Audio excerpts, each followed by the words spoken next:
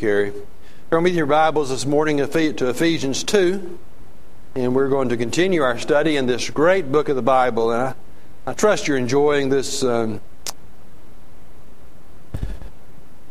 particular series of sermons. And we're just, as I said last week, we're just kind of taking our time, working our way through the book of Ephesians. We're in Ephesians 2, 8 through 10, and I read these same verses last Lord's Day, and we looked at verses 8 and 9 last week, and this morning we're going to be looking at verse 10. I'll read verses 8 through 10 again, and remember as we read, this is the Word of God. For by grace you have been saved through faith, and that not of yourselves, it is the gift of God, not a result of works, so that no one may boast. For we are His workmanship, created in Christ Jesus for good works, which God prepared beforehand, so that we would walk in them. And again, that is God's Word. Let's pray. Father, thank you so much for another time together with your people in your Word. And we pray you would bless it. Pray that you would open our eyes to see its truth, our ears to hear its message, and more than all, you open our hearts to be able to take it and to apply it, to be changed by it. We pray, O God, that you would, by your Spirit, be our teacher today. We ask it in Jesus' name. Amen. Well, last Sunday when we looked at verses 8 and 9, we saw that salvation is all of grace. That is the fundamental biblical teaching about salvation. It is all of grace. Specifically, it is all of God's grace. And the Bible could not be more clear, could it, than it is in verses 8 and 9. For by grace you have been saved through faith. It is a gift of God, not as a result of works, lest anyone should boast. Those verses teach clearly that we are saved by grace and not by works. We saw last week that works nullify grace. That if we deserve or merit salvation because of something we have done, then salvation is no longer of grace. You see, the only works God considers in regard to our receiving salvation are the works of Christ. His passive or his active obedience, actively obeying the law of God perfectly, and his passive obedience, submitting himself to the just penalty of the law which you and I deserved. However, verse 10 adds kind of a new wrinkle, doesn't it? This whole matter of salvation by grace, because it talks about the importance of good works, even the necessity of good works in the life of a Christian. And so this morning I want to take verse 10 by itself, and I want in particular for us to look this morning at the relationship between grace and faith and works. Three things from this verse this morning. First, this verse says that we are God's workmanship. We are God's workmanship. That means God is working in us and on us to make us what He wants us to be.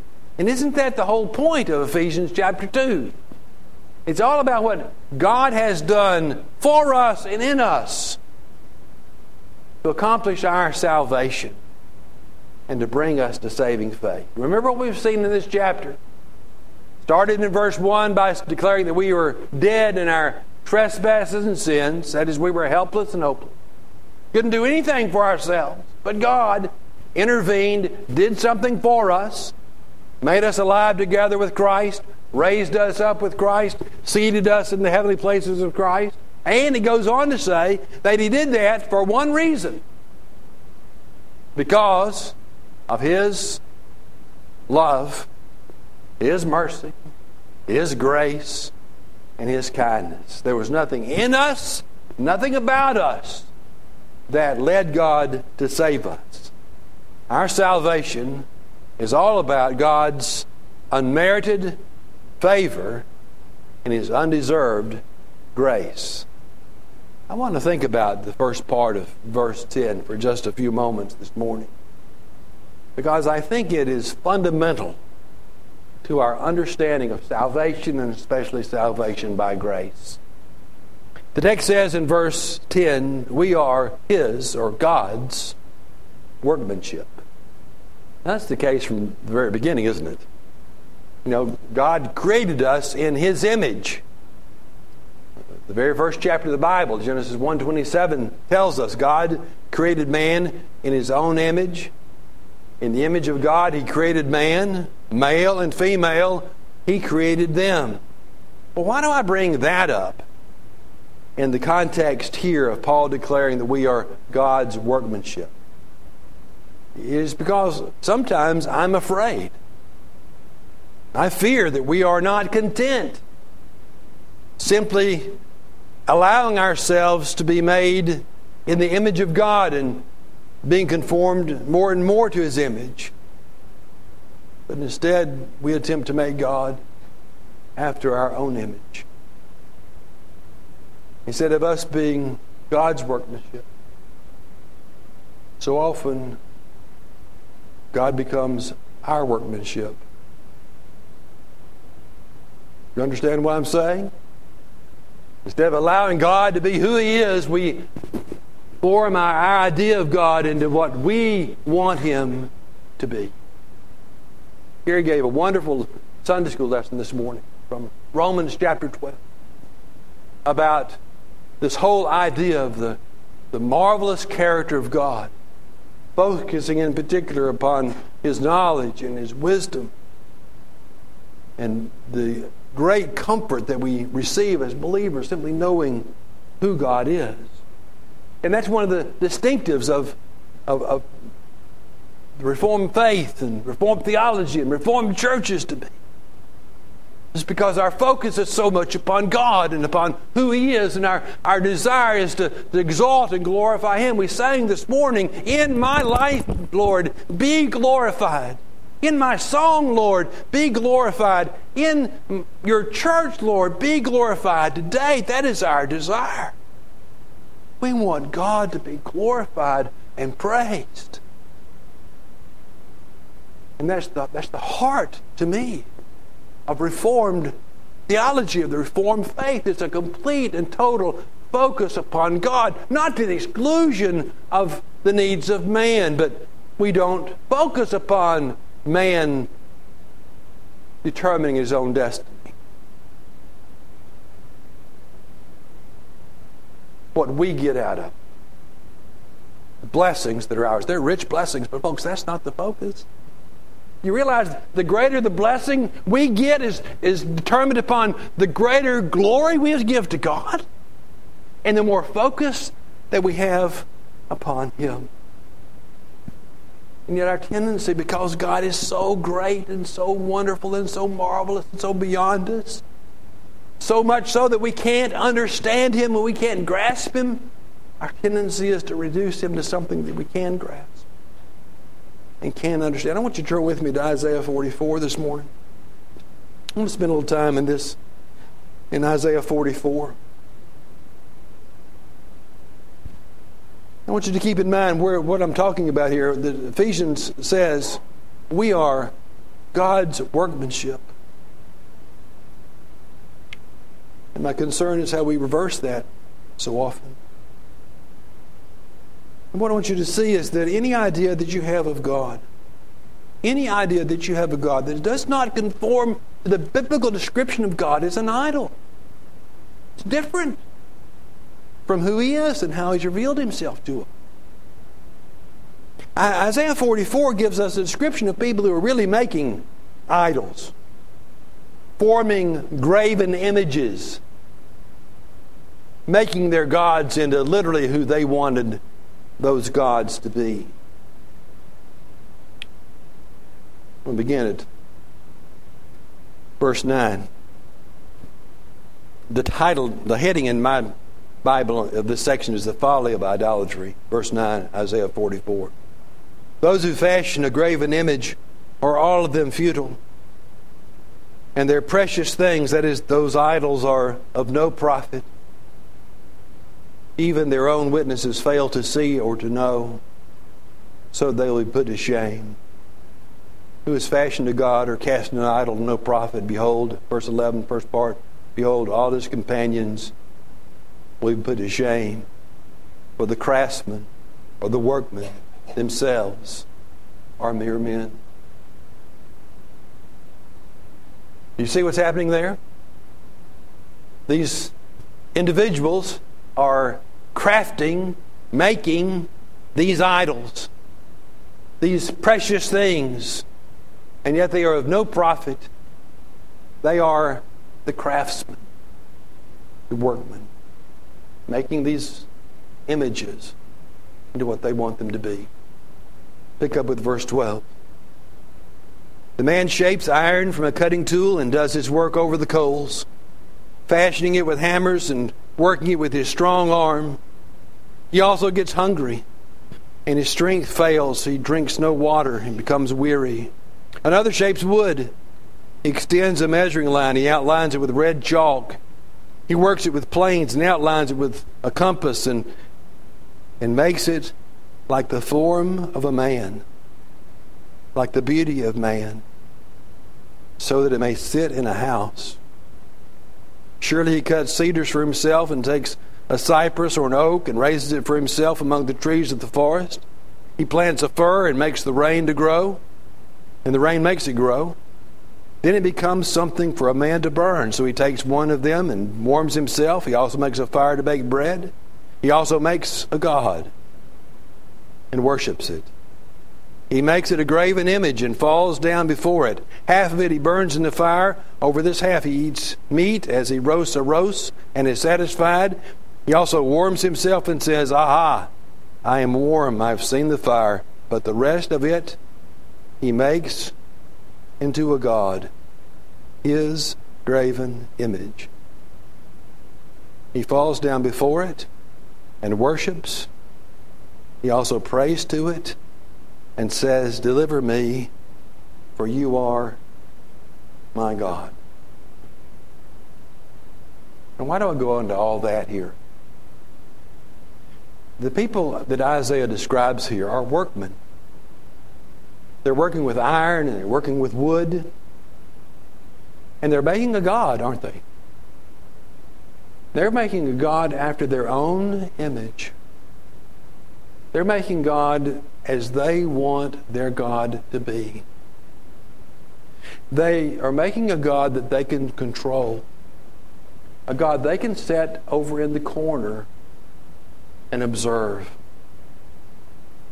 They're making a God in the form of man. These men are the craftsmen, the workmen. And these idols are their workmanship. Now, we don't make idols of iron and wood today, do we? But we do tend to make them with our minds. Again, anytime we have some idea or concept of God that doesn't come from how He describes Himself in the Bible, folks, we have made an idol. Anytime you come to a passage in the Bible and you say, well, God wouldn't do that, or God wouldn't say that, or God isn't really like that, then you're making an idol in your own mind. We're forming God after our own image, reducing God to what we want Him to be. Years ago, when I was in college, I heard a sermon by Dr. John Sanderson, long deceased. But Dr. John Sanderson preached a sermon. Now, I still remember the title of that sermon. If you remember one of my sermon titles 40 years from now, I'll be real impressed. If one stays with you that long, you know it struck a nerve somewhere. The title of that sermon was this: "The God you made or the God who made you? It's a good question to ask, isn't it? Well, God is up here in your mind. God who made you, or the God you made? And he went through Isaiah 44. And he talked about some of the things that people say about God differ from His Word. And he applied the title of that sermon. For example, some people say that God wouldn't send anyone to hell. What God would? Some God you made. Some people say that God would not certainly choose some for salvation and not others. What God would? Some God you made. Some people say God's not sovereign over all of life. The things just happen by chance, that things aren't under His control. What God is that? Some God you made. You see, I want you to understand, the text says this: we are God's workmanship. We are not His workmanship. Or rather, He is not our workmanship. God is working on us, making us into what He wants us to be. And we're not to be working on God, making Him into what we want Him to be. That's a fundamental distinction. Especially when you come to this whole idea of salvation by grace. It's all of grace because of who God is, the sovereign, eternal, mighty God of heaven and earth. And then second, in this verse, we see that we are created for good works. Now, in the context, when Paul says we are created for good works, he doesn't mean the original creation of the world. He means our new hearts when we're created as new beings, made new creatures in Christ. And that's how he puts it there in verse 10. When he says this: we are His workmanship, created in Christ Jesus for good works. Now here we see that good works are not at all a part of our achieving salvation, but good works are a necessary consequence of our having salvation. And that's, again, an important distinction to make.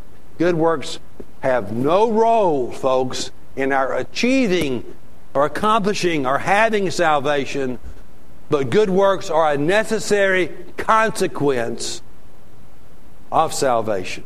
Or to say it another way, works do not cause salvation. Salvation causes good works. We are saved to a life of good works. As we pursue holiness and sanctification, what that means is we pursue more and more the works that God has for us. And the Bible teaches that as you trust in Jesus as your Savior, that you must also submit yourself to Him as Lord. We just don't take the benefits of salvation without submitting ourselves to the consequences of what it means to live a godly and a holy life. Pastor Rick Phillips said this: we are saved by faith alone, but saving faith is never alone. It always produces the good works God desires. I want you to look with me at Titus chapter 2 for just a moment. You'll turn over to Titus 2. 1st and 2nd Thessalonians, 1st and 2nd Timothy, and then Titus. Titus 2, verse 14. Where he's talking about salvation in Christ. He says, Christ gave Himself for us to redeem us from every lawless deed and to purify us for Himself, a people for His own possession, a people, he goes on to say, who are zealous for good deeds. You know, Jesus said, my Father is glorified by this, that you bear much fruit, and so prove to be my disciples. The good deeds and the much fruit are the good works that Paul speaks about here in Ephesians chapter 2. We are not saved by our works, but our salvation produces good works in us. Now, that ties in, of course, with this whole matter of sanctification, pursuing holiness. And some believers are intimidated by that. This whole idea of seeking the face of God and growing closer to Him, and of growing in grace and maturing and being sanctified and growing in holiness and all the rest intimidates many people because the goal seems too high. And we think, I never can achieve that. You know, the wonderful thing is that God doesn't leave us alone. The wonderful thing is that God doesn't only save us, but God sanctifies us. God doesn't just bring us to faith, God grows us in the faith. Flip over to the book of Philippians just a second. Philippians 1.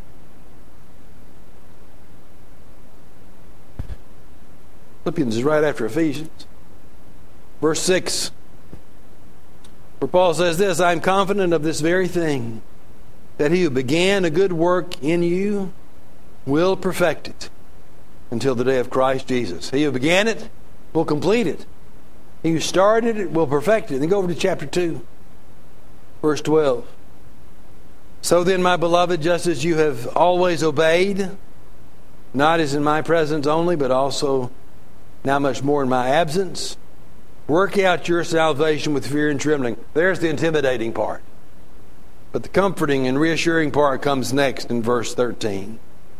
For it is God who is at work in you, both to will and to work for His good pleasure. You see, again, God not only saves us, God sanctifies us. God doesn't just draw us to saving faith, but He grows us. The new life God gives us produces new obedience in us. Of course, it's James who is the one who talks about this distinction the most between faith and works. And James calls a faith that has no works a dead faith. And he says the only way that we can really prove that we have saving faith is by the works that faith produces within us. One of the primary purposes for which God saves us is that we might do good works. You know, I've been flipping over to Matthew chapter 5. I've been talking all along, especially in Ephesians 2, but all the way through our study in Ephesians.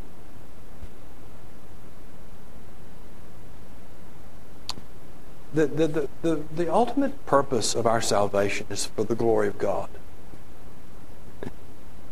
Our salvation really is not so much about us as much as about Him. I said the last couple of weeks that there'll be no back patting in heaven. No one's going to come up to you and pat you on the back, congratulating you for being such a good Christian. But they're going to look at your life and your salvation, and they're immediately going to turn their focus upon God, who saved you, who glorifies Himself in your salvation. And He does that even through the works that we perform. Look at Matthew chapter 5. This is the Sermon on the Mount, verse 16, where Jesus says this. It's familiar. Let your light shine before men in such a way that they may see your good works and do what? Glorify your Father who's in heaven. Your good works, whatever they are. We're going to talk about some of them in just a moment. Your good works aren't to bring accolades to you, but they're to bring glory and honor to God. And there's one more thing in verse 10 I want you to see, where the verse says that God prepared our good works beforehand. Look at verse 10 again. For we are His workmanship, created in Christ Jesus for good works, which, that is, those good works, God prepared beforehand so that we would walk in them. You just can't get away from it, can you? Everywhere you turn in the Bible, once your eyes are open to see, everywhere in the Bible you see the hand of God. And you see the salvation is all of God. From beginning to end. from His choosing us in Christ before the foundation of the world to the day that we're brought to heaven. Salvation's all of God, and every step along the way is all of Him. He is causing us to be born again, extending to us His grace, giving us the faith that we need even to believe and to trust in Jesus Christ. And now we see even the good works we perform as a result of our salvation are things God has prepared for us, that we might walk in them. You see, not only were we created for good works, but those good works were prepared beforehand for us. God didn't just plan that we would do good works in general, but He lays out specifically the good works that you and I are to do. Some of those good works are works of obedience. You see, whenever you're obeying God's Word and keeping God's law, you're engaging in works of obedience. Good works. Works that achieve holiness and sanctification. Whether it be you children honoring your father and your mother. Whether it be not stealing. Whether it be honoring the Sabbath day. Whether it be not coveting. Whatever it might be. Acts of obedience are good works. Another part of our good works that God prepared beforehand for us is the fruit of the Spirit. Good works are characterized by the evidence of the fruit in us: love, joy, peace, patience, kindness, goodness, gentleness, faithfulness, self-control.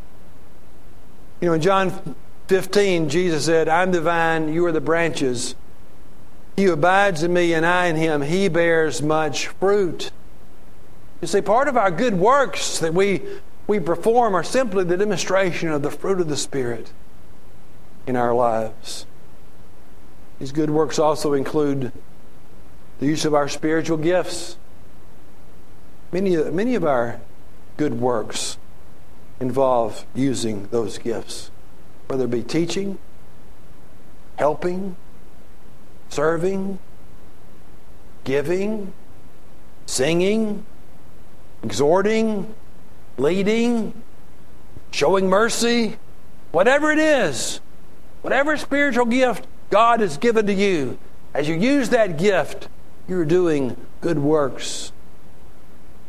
And of course, your gifts and your good works are an essential part of making the church function properly. Those good works also, quite often, include a love and a care and a concern for others. Don't we demonstrate so many of our good works in our relationships with other people? The more we demonstrate good works in the body, the more blessing and the more unity we experience as a body. And those good works that we use to serve others in the body are a reflection of our love for Christ and our love for each other. What are those good works? Well, there's just simple things. Taking a meal to someone. Calling up someone on the telephone to check on them. Sending someone a card. Praying for someone. Giving someone a ride to church. Those are good works. It's a good work, Kathy. It's a good work. This church is full of good works. God prepared those good works beforehand, and we should walk in them.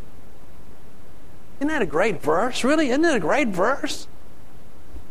We are God's workmanship. He is working in us to make us what He wants us to be, fashioning more and more after His image. He has created us in Christ. We might be doers of good works. And He laid it out for us. Prepared those good works of obedience and fruit of the Spirit, spiritual gifts, and helps to others. We might walk in them. That's why it's so important for us always to seek His face, try to do His will and walk in the way that He's called us to walk. God, help us do it. Let's pray. Father, thank you so much for your love for us in Christ. And we thank you so much for the grace you give to us. And we pray this morning you help us to trust completely in our understanding of who you are, love you for who you are, and that we would seek to understand more and more of your perfect character. Father, help us to live in the way you've called us to live, to be doers of good works, to try to find what those works are that you've called us to do, that we might walk in them. As a result, give you glory and praise. And we ask it in Jesus' name. Amen.